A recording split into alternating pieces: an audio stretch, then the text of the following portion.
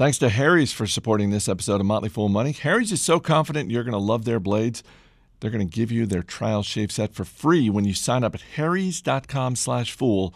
Just pay for the shipping. Motley Fool Money also brought to you this week by Casper, a sleep brand that continues to revolutionize its line of products to create an exceptionally comfortable sleep experience one night at a time. Get $50 off select mattresses by visiting casper.com/fool and using the promo code FOOL at checkout.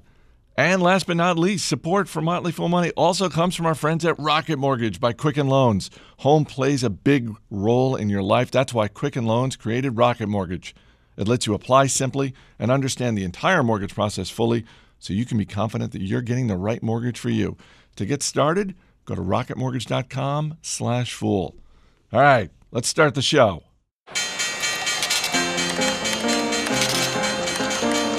Everybody needs money. That's why they call it money. The best things in life are free, but you can give them to the birds and bees. From Fool Global Headquarters, this is Motley Fool Money. It's the Motley Fool Money radio show. I'm Chris Hill. Joining me in studio this week from Hidden Gems Canada, David Kretzmann, and from Million Dollar Portfolio, Jason Moser and Matt Argersinger. Good to see you as always, gentlemen. Hey. We've got the latest headlines from Wall Street. Award-winning columnist Morgan Housel is our guest, and as always, we'll give you an inside look at the stocks on our radar. But we begin with the big macro. A few percentage points got knocked off the S&P 500 this week as President Trump leveled tariffs on $50 billion worth of imports from China, and China responded with a few $1 billion worth of tariffs on U.S. goods. The trade war is heating up, Maddie. What do you think? Can I just say, I don't know if I've ever said this as an analyst, but I can't wait for earnings season in a few weeks, because at least we can start actually talking about business again. We're going after things. U.S. is going after things, steel, aluminum, intellectual property. China's going after stuff we do, which is farming and pork and wine. So I don't know how this escalates or where this goes in the weeks and months to come. But look, bottom line is free trade, or at least, even though some countries cheat, they use potential ways to, support their own industries, protectionist policies.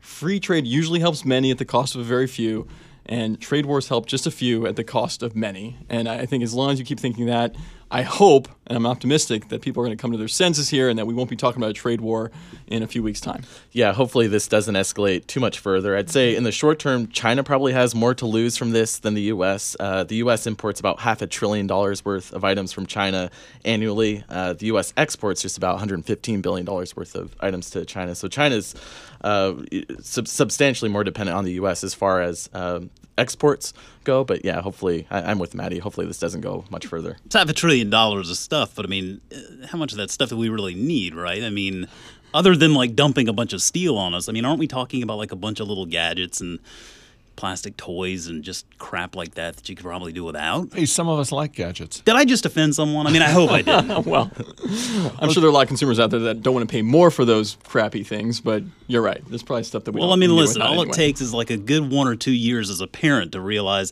you need another one of those gadgets like you need another hole in the head, right? It's time to minimize, right? It's the age of technology. Just get them a device and let's move forward. All right, let's move forward with the week in Facebook. And it was a rough week. Nearly a week after the story on the Cambridge Analytica data scandal went public, CEO Mark Zuckerberg finally broke his silence on the matter. Both he and Chief Operating Officer Sheryl Sandberg gave multiple interviews expressing their apologies and vowing to earn consumers' trust. And Jason, we will get to what's coming for Facebook as well as the stock. But I think when you look back at the past week, it's fair to say management really should have come out sooner on this. I agree. I mean, I think that we as a team on MDP particularly, I mean, we own Facebook in the portfolio, and yesterday we were discussing this, how we would collectively grade this management team on their response. And we came to the conclusion that we'd give them a C-. We felt like F was probably a bit too harsh, but certainly even a C+ was just giving them a little bit too much credit. They took too long, and based on what I've heard, at least from Mark Zuckerberg and Sheryl Sandberg, I don't think that either one of them really clearly has a full grasp on what's happened and how they're going to fix it. And I'm not saying that's an easy solution either. I mean, Facebook is a big network now. I mean, this isn't a simple fix. I think what it does do, it takes a lot of optionality off the table for Facebook in what they were hoping to do. It's sort of diversify that business model away from advertising to things like e-commerce or payments. I have a hard time believing they could ever meaningfully do that, at least in the near term. It seems like they've got bigger fish to fry right now. And the brand equity, I think, has suffered enough to where it's going to be a very, very difficult road ahead for some time. Yeah, and I think we also agreed that in the short term, user engagement with the platform, users joining the platform, the ability for advertisers to go after ROI on the platform, I don't think that changes. So the business is probably fine. And by the way, you're looking at a relatively cheap stock on a valuation basis. The problem is, as Jason kind of outlined, it's really the long term. It's the optionality for the business. Can they grow beyond an advertising business? I don't think so now, because I think the questions about data and privacy are going to prevent a lot of people from engaging with the platform beyond just sharing some simple data and my behaviors on the platform. And then I think the bigger issue is, what does this do from a regulatory standpoint? That's a small snowball that's going to start rolling. If it becomes something big, then I think the business model can and will change. One thing before we get to the regulatory stuff, because I think you're right, and both of them, Zuckerberg and Sandberg, talked about this. But can we just, for one moment, focus on the irony that Facebook knows everything about us? They have all this data, and apparently they weren't even aware of what was happening on their own platform. Like, that's the head-scratching part of all of this for me, is that they allowed Cambridge Analytica to do what they did.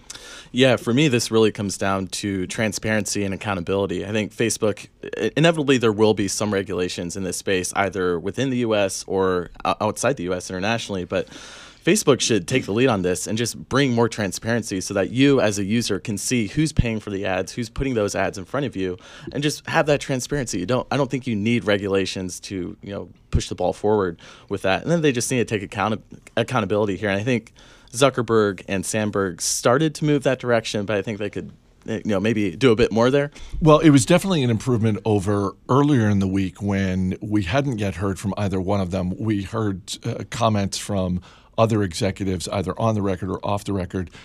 And the thing that I just thought was both stupid and wrong was they were taking issue with the phrase data breach. They were sort of nitpicking, saying, well, technically it wasn't a data breach. And I just wanted to say, well, technically you're completely missing the point. And I think another point worth noting, and I mean, I don't say this from the perspective of a small business owner, but I think that if you're a small or a medium-sized business, and you have built your business on that Facebook network over the past decade, makes perfect sense, pretty easy way to do it, biggest network out there.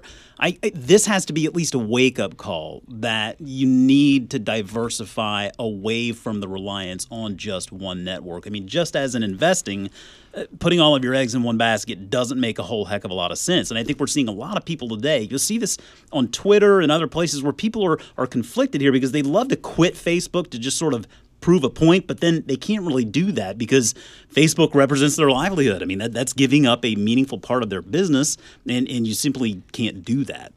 I think I actually disagree a little bit with J-Mo and Maddie here. I look at Facebook today trading about 30 times earnings, and I think even over the next 5 to 7 years, if this remains a core advertising business, which I agree is more likely now that they can't diversify beyond that. But Facebook today still makes less than half the revenue of Alphabet, which makes up over 90%, about 90% of its revenue still from advertising. And Google's done okay, even though they haven't really successfully cracked the nut to expand beyond that. So I think Facebook still has a lot of growth ahead of it with this online or digital advertising duopoly between Facebook and Google. So for a company that's still growing at about 45% pace when it comes to revenue, I think they still have a pretty nice tailwind as in advertising inevitably goes toward digital. So I think that growth can continue for some time. Yeah, let me just be very clear. I mean, as much as I hate to say this, I mean, I feel like this is a stock, for me, I would have to hold my nose and buy it, right? But I fully admit, I think you still have to be bullish on this. The network is just too big. They have too many properties. And changing human behavior that has been ingrained for so long is very difficult to do. So as much as I hate to say it, I do think you have to stay long here. By the same token, I think if you're overweight in Facebook, this has to be a wake-up call. Perhaps it's worth diversifying your portfolio a little bit. Agree, except I would say perception rules in the stock market. And I think if the perception has now been muddled about Facebook's business model, regulatory constraints, things like that, it might be hard to be a market beater for a while here. And so, like, as much as you want to kind of rush in and buy and say, wow, it's the cheapest it's ever been based on earnings and growth, I'd be a little hesitant. I think that this cloud could hover around Facebook for a while. For the first time in a while, Nike had blowout results. Third quarter profits came in much higher than expected. And Jason, international growth was looking pretty good for Nike too. Yeah, we're feeling really good about owning this one in MDP. We waited a while. We were very particular about the price. And I think this goes to show how much time and hard work has been put into building Nike's brand and making it a globally recognized symbol of excellence in its field. We spend a lot of time sort of harping on Under Armour's challenges and what they've done wrong. And it's been plenty. It's also worth noting, I mean, Nike is a much older, more mature company. The reason they're successful is because they've been at this for a long time. And I think we're seeing a lot of these effects here. North America revenue down 6%. Hey, don't worry about it. I mean, Europe, Middle East, Asia, that's up 9%. China's up 19%. Asia Pacific up 11%. I mean, they reaffirmed previous guidance. And again, I think once you eliminate the tax implications from the quarter, earnings per share were flat with a year ago. And that's in the face of some margin pressure as well. So I think the only thing that I would be watching with this company, there are some culture concerns that have been brought up here recently with some executives that have left based on some bad behavior there. I tend to not think that a couple of bad actors can ruin a company. CEO Mark Parker is committed to being there beyond 2020. So I think this still remains a core holding for any portfolio out there today. Jason, in your analysis that you've done, do you think this is marks a bit of an inflection point for the overall fitness apparel industry? Is this good news for Under Armour, or do you think this is maybe a Nike-specific story? That was going to be my question. Oh, okay. Sorry. No. I mean, based on their feelings on the call there, they feel like that while North American revenue had fallen 6% for the quarter, they feel they've turned a corner. They're seeing some green shoots there, and that North American business is coming back. Under Armour has been suffering from that very same problem. And so this could be an indicator that the North American market is starting to pick up a little bit of steam. And we'll know for sure once we see Under Armour's quarterly results come out and see their guidance for the coming year. Well, on behalf of Under Armour shareholders everywhere, we'll keep our fingers crossed.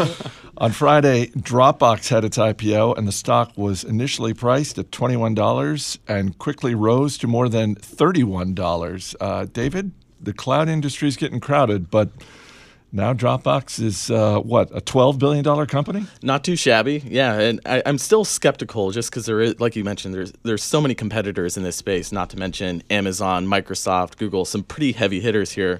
But if Dropbox does have a secret weapon here, it's their freemium model. They have over 500 million registered users, 11 million paying subscribers. And when you compare Dropbox to another competitor, Box, which is really pure play for the enterprise, the percent of revenue that Box spends on sales and marketing is 76%. For Dropbox, that number is 43%. So Dropbox is essentially able to acquire customers for a far cheaper price than some other pure play competitors like Box. So I think that does give them an advantage when they're trying to scale. But the ultimate question here is, can they shift from a consumer-focused company to an enterprise-focused company, which is just a much more crowded space? Coming up, we'll tell you about the one financial metric that Wall Street is trying to keep a secret. Stay right here. You're listening to Motley Fool Money. Quick word about Harry's. Harry's is all about a great shave at a fair price, and that's why over 3 million guys have switched to Harry's, including me, by the way. I've been a customer of Harry's for years. Harry's stripped out the unnecessary cost to deliver one perfect razor at a great price, and they can do that because they actually own the factory. And Harry's is so confident that you're going to love their blades, they'll give you their trial shave set for free when you sign up at harrys.com/fool. Just pay for the shipping. The set includes a weighted ergonomic razor handle, 5 precision-engineered blades with a lubricating strip and trimmer blade, rich lathering shave gel, and a travel blade cover. To get your free trial set, just go to harrys.com/fool. That's harrys.com/fool. Blue money, blue money. Welcome back to Motley Fool Money. Chris Hill here in studio with Jason Moser, David Kretzmann, and Matt Argesinger. Rumors flying Friday morning about a potential merger between Target and Kroger. Shares of both stocks soared before the market opened and before that initial report from Fast Company was knocked down by CNBC. Target and Kroger have been meeting, Maddie, but it's not about a merger. It's about a delivery partnership. Right. But, I read an article by Maggie McGrath in Forbes, and she referenced some interesting research that suggests that within 7 years, seems optimistic to me, but within 7 years, 70% of U.S. consumers will be shopping for groceries online, spending about $100 billion per year. Okay, if you believe that, then it's good news, I think, if you're Amazon, because they've been building to that. Who's not been building to that is probably as aggressively are companies like Target and Kroger. So I think a partnership of some kind, something bold has to happen. And I think a partnership of some kind, maybe even a merger, could help them quite a bit in this. I mean, you look at Target, who acquired Shipt, a same-day delivery platform. Kroger's been working with Instacart for some time. Unfortunately, I think Amazon just has too big of a lead at this point. Amazon can already get you same-day delivery in most places in the country. And you have to remember, with the Whole Foods acquisition, not only did Amazon acquire hundreds of more distribution points throughout the country, but they acquired a private label brand, 365, which essentially made them a vertically integrated grocery company. And so I just feel like Amazon has such a big lead. They're already built out a big e-commerce delivery infrastructure. And so if you believe in that, I don't care what Kroger and Target can do, or if there's any other consolidation in this industry. I just think Amazon's got too big of a lead at this point. I was surprised that Target shares were popping. I could see why Kroger would pop on the possibility of a merger, but the Target one had me scratching my head. Right. Well, I guess if you believe, Target already does grocery to the tunes of tens of billions of dollars in revenue per year. So I agree. I don't exactly know what Kroger adds to them. Reports out this week that Apple has a secret manufacturing facility the company is using to make its own micro-LED display screens. This was bad news for Universal Display, the company Apple's been using to make screens for Apple. How worried should they be over at Universal Display, Jason? Secret. I feel like we need to cue the Dr. Evil music, right?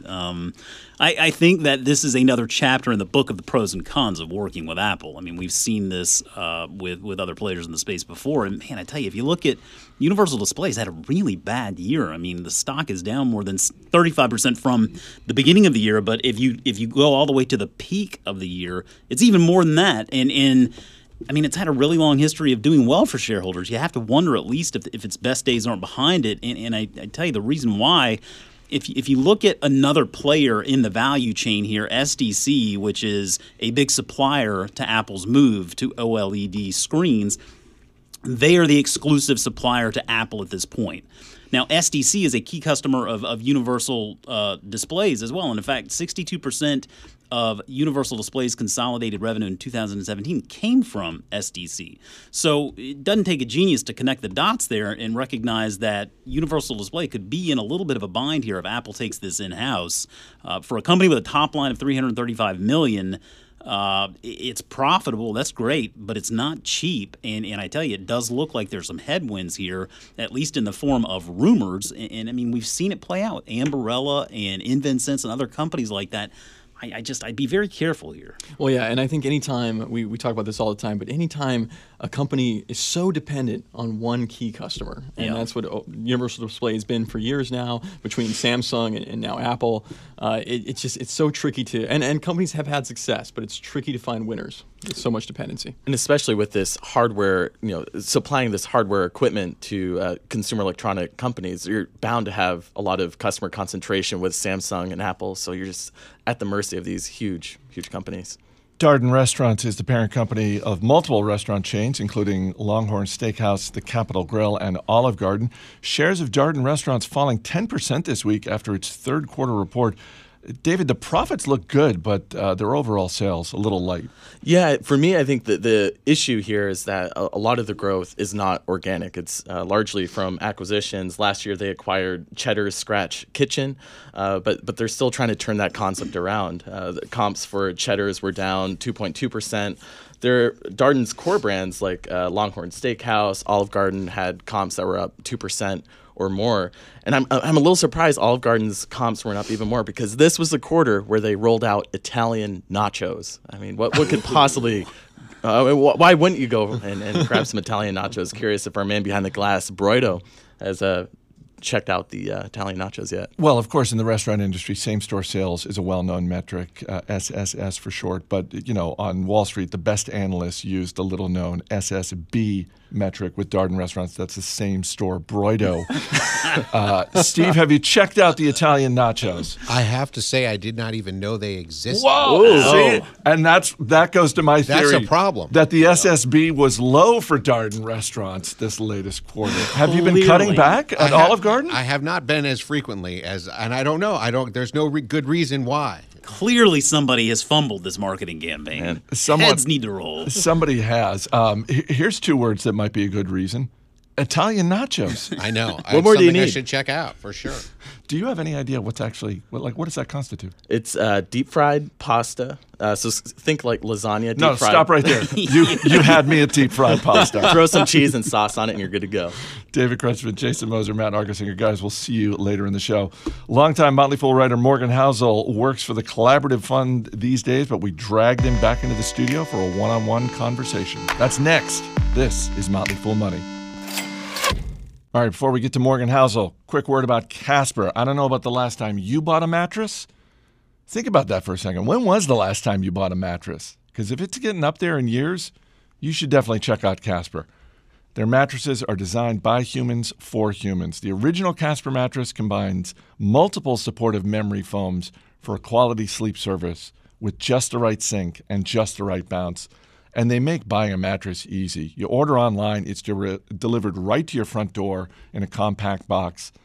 Free shipping and free returns in the U.S. and Canada. And it comes with a risk-free 100-day trial.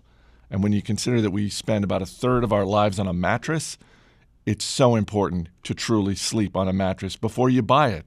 That's why it's so much better with Casper, because they deliver it right to your house. You don't have to go to the showroom and you're under the bright lights lying on plastic on top of a mattress trying to pretend what it would be like to actually sleep on it. That's why Casper gives you 100 nights to try it out. We've got coworkers here at the Motley Fool who love their Casper mattresses. It's available in the U.S., Canada, and now the U.K., and you can get $50 towards select mattresses by visiting Casper.com/Fool and using the promo code FOOL at checkout. Terms and conditions apply. That's $50 towards select mattresses. Just visit Casper.com/Fool and use the promo code FOOL at checkout. All right, let's get to Morgan Housel.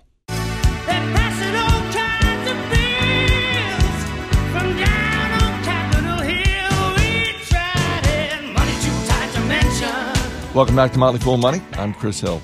Joining me in studio for the first time in a long time, he is back, the one and only Morgan Housel. Good to see you. Good to see you too. Good to be back. Thanks for being here. Thanks for having me. It took a while. I'm happy to be back though. Well, we'll see how this goes. I won't take it personally. Right, this is the audition, and this will determine when the next time I come back.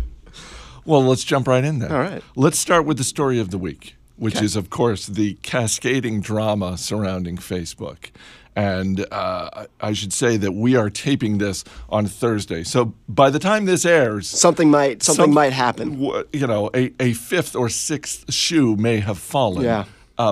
Based on what you've seen so far in terms of the unfolding story around the data, and now Mark Zuckerberg's reaction, his post that he wrote, the interviews that he's given, what goes through your mind? I think the best analog for what's going on with Facebook, and not just Facebook, but I would say large tech companies in general, is it reminds me a lot of where banks and Wall Street were in 2005, 2006, where they had built this giant machine, this giant money machine that was huge, and it was more sprawling and complex than anyone really understood.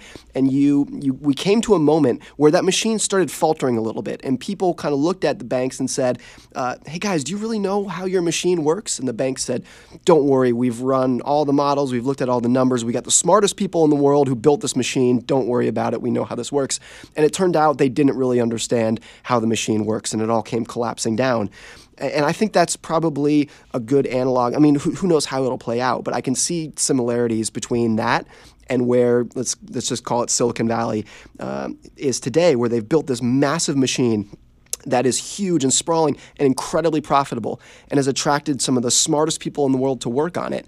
And we're just now starting to realize, I would say in the last 6 or 12 months, probably started with kind of Russian influence after the 2016 election, where people are looking at this saying, guys, you built this giant thing, and it's starting to cause some harm. It's starting to break a little bit. Do you know this beast, how this beast works?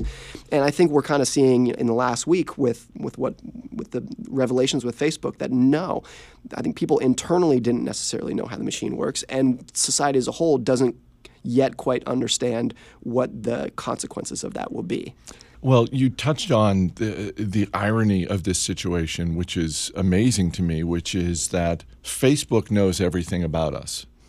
They have all this data on us as consumers on their platform, and yet they appear not to have any idea how developers have been using their own platform. Yeah, and again, I think that's very similar to the financial crisis, where banks had a tremendous amount of information on consumers and borrowers, but you had all these kind of side pockets, subprime lenders, and insurance companies that were writing credit default swaps that were using that data and that information and that capital in nefarious ways.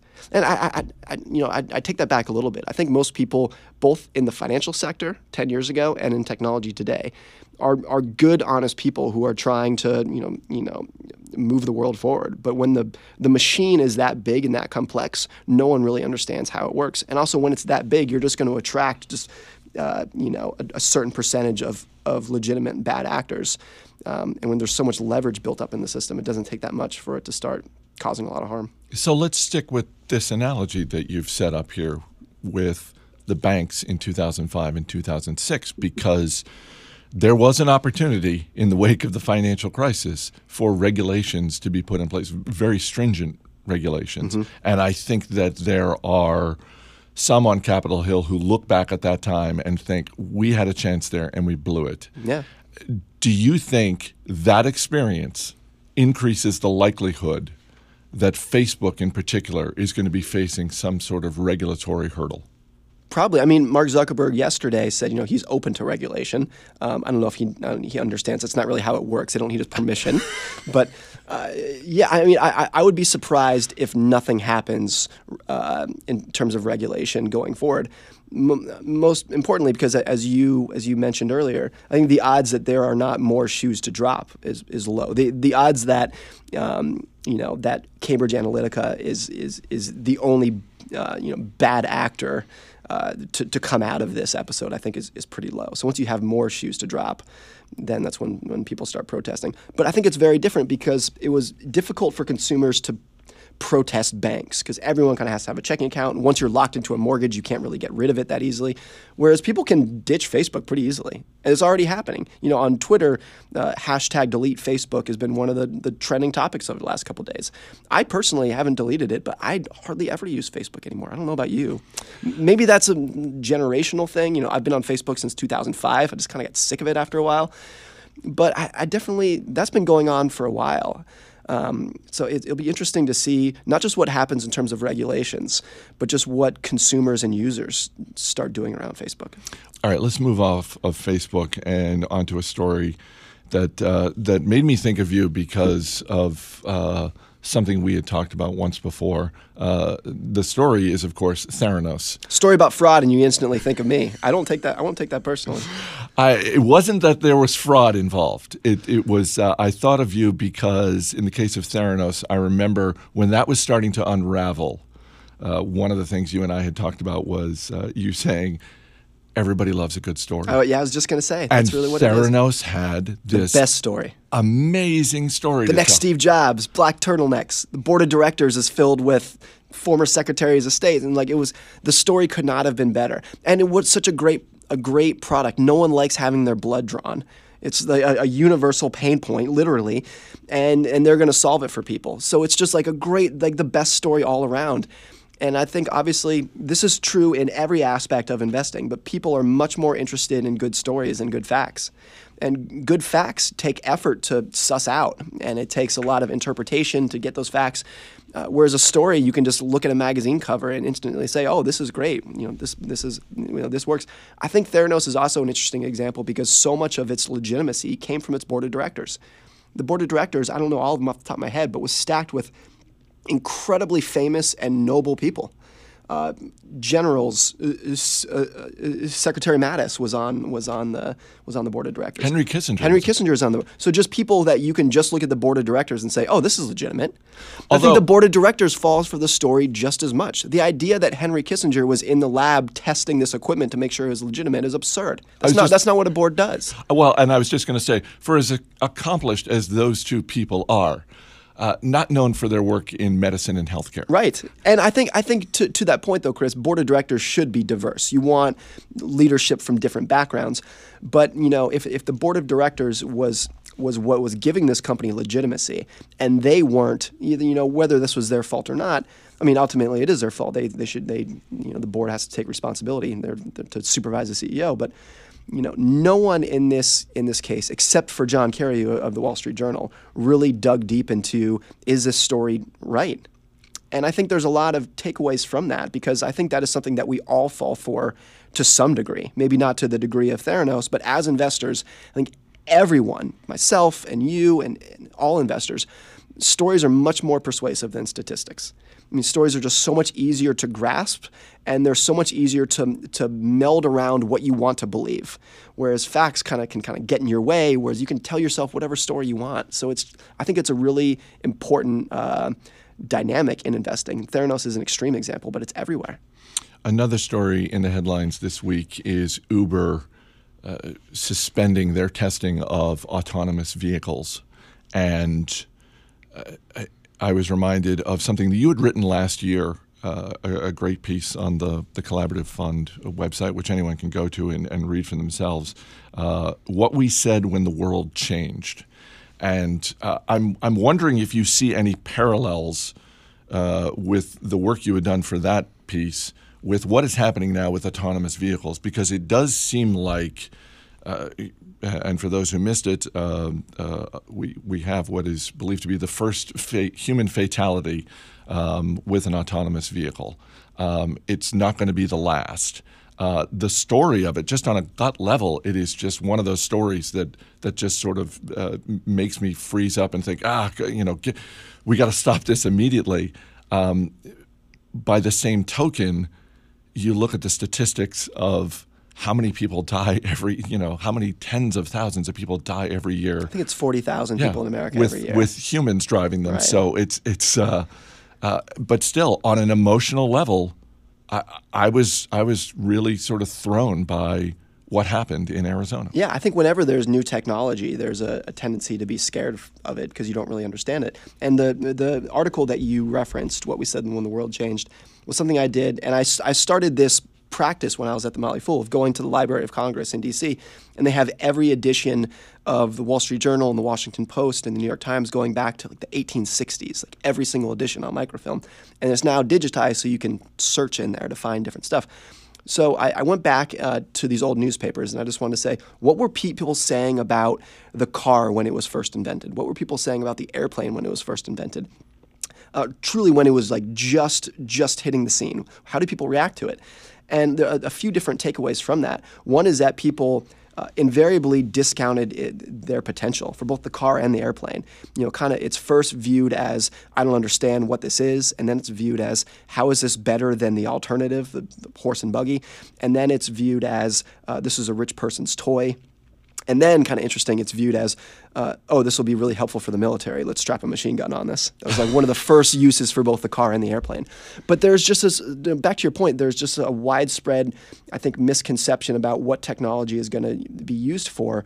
And when there is a new technology that is gaining a lot of traction and people still don't understand its purpose, I think there's a natural tendency to push back on it. And I think, are we seeing that with autonomous vehicles? I think there's some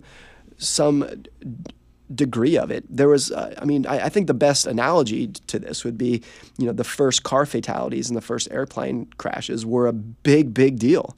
One car crash in a city would make front page news because you had this new technology that people didn't understand, and now it's killing people. So that's a big deal. Whereas, of course, now today, we've just become so immune to it, I guess, that car crashes don't, by and large, make the news, even for local newspapers. So I think, with autonomous vehicles, I think this probably gets back to our discussion about Facebook. Of you've built this giant machine. Do you know how it works? And maybe you should slow down a little bit and get this right. And I'm sure that's what Uber and Lyft and other companies that are building this technology will do. But I think it's pretty natural for people to look at a new technology and be scared of its potential just because they don't understand its potential. I would be. The video of the fatality came out this morning on the news. They cut out the graphic parts, of course. Did you watch it? Yeah, I did, and it's it's interesting from the video. I think if people watch it, I won't pass any judgment here because it's still ongoing. But I think if people watch it, they will be less concerned that the car made a serious error than they may have been before. That was my reaction as well, because it was one of those things. And maybe the video was deceptive. It was late at night, so it's dark, so you really can't get a full view of it. But when I watched it, it didn't seem as egregious from the car's standpoint as the victim's standpoint. Yeah. I got to ask you about the current state of the stock market when you look at where we are in terms of the overall run of the bull market that we've had. How are you feeling? Are you concerned? Do you think, oh, this is good? Or are you just thinking, you know what, something's going to happen, something bad is going to happen soon? Well, something bad is always going to happen. Whether it's soon is the question. And look, if you and I were having a conversation... Look, I want the time and the date of when the crash is coming. How obvious do I have to be, Morgan? If you and I were having this conversation in 2010 or 2012, and we probably were at some point, and you said, hey, do you think this bull market's going to keep going more or less uninterrupted through 2018? I would have said no. A point to that I think gets overlooked a lot is that there has been quite a bit of volatility in 2016 and 2015 and 2014. Every year we've gone through, a 5 to 10% correction. It's just been a while since we've had a big 20 or 30% correction. I do think that people are still shell shocked and have some scar tissue from 2008.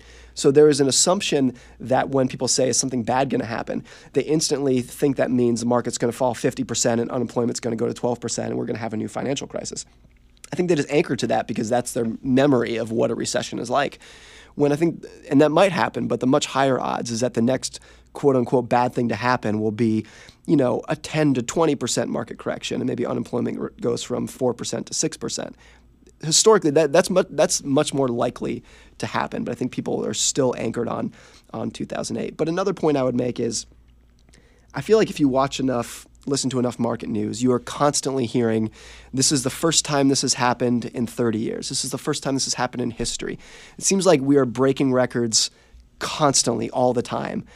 Which there's two ways to think about that. One is that we're truly living in, really important times, or two is that the market just doesn't follow a consistent path and reversion in the mean is less powerful than people think. So if we're constantly breaking records, I think the takeaway from that is markets kind of follow their own path without necessarily reverting to historic trends. So it's not necessarily that you should expect this to continue or that you should expect a deep crash in the coming weeks or months. But I think if you have room for error in your portfolio and you're just kind of ready for whatever outcomes get thrown your way, that's how I'm much more likely to recommend thinking about things rather than predicting what's going to happen next. You can read more from Morgan Housel at the Collaborative Funds website. You can also follow him on Twitter. And if you follow Morgan on Twitter, then you know that recently at a Collaborative Fund event, he got to interview Gwyneth Paltrow. How'd that go? I want to back up. There is one person in this room who doesn't follow me on Twitter. Should we have that conversation? I follow you on Twitter. What are you talking about? This was on the radio show a couple weeks ago. It was? I tweeted too much, and you decided it was too much. Yeah, I had to take a break from you. That's okay. But I'm back following you now. My wife doesn't pay any attention to what I do on Twitter or articles, so I'm not offended by it. But I do tweet. I just want to warn people that I tweet a lot, and it was so much that Chris couldn't handle it at one point. How did your wife feel about the photo that you tweeted out of you and Gwyneth Paltrow? She doesn't really pay much attention. She doesn't pay much attention to that. Thanks for being here. Thanks, Chris. Coming up, we'll give you an inside look at the stocks on our radar. Stay right here. This is Motley Fool Money. Rockin' Robin, tweet, tweet, rockin' Robin, tweet, tweet, we'll go rockin' Robin, 'cause we're really gonna rock tonight. Tweet, rock, Before we get to the stocks on our radar, quick tip if you're thinking about getting a mortgage. Boost your credit score before you apply. the better your credit score, the less your loan is going to cost you. Here's another tip. Check out Rocket Mortgage. Getting a mortgage, refinancing your existing home loan, these are not easy things. And when you're making a big financial decision like that, you want to be as confident as you are in your everyday life. And Rocket Mortgage gives you that same level of confidence when it comes to buying a home or refinancing your existing home loan. It's simple. Rocket Mortgage allows you to fully understand all the details so you can be confident you're getting the right mortgage for you. It's just like that.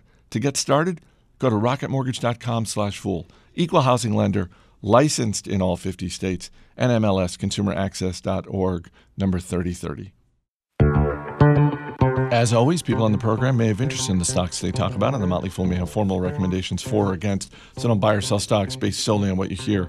Welcome back to Motley Fool Money. Chris Hill here in studio once again with Jason Moser, David Kretzmann, and Matt Argersinger. Time to get to the stocks on our radar, and our man behind the glass, Steve Bruno, will hit you with a question. David, you're up first. What are you looking at? I'm looking at Cutera, ticker CUTR. This is a leading provider of medical aesthetic systems, so developing laser technology which can be used for body sculpting, tattoo removal, hair removal, wrinkle treatment, and much, much more. All right. Growing at about a 26% pace. I mean, yeah, what else do you need here? Debt-free balance sheet, new management team over the past couple of years has really turned this around. Steve, question about Cutera? Are tattoos coming or going? I feel like they were coming, and I feel like they might be going, but I can't quite tell. I think something like 1 in 4 adults have a tattoo here in North America, but apparently tattoo regret is a thing. People are looking to get rid of some of them. Jason Moser, what are you looking at? 1 in 4. I would have bet that was more. It just seems like it when you go to Disney World or something. We're like we're 5 for 5 Disney in this World? room, right? Using We all that as have a- tattoos. We're 5 for 5. Just an anecdotal experience, I guess. I'm going to be in the Bahamas next week, Chris. I am going to be looking around to see if they have any Old Bay anywhere.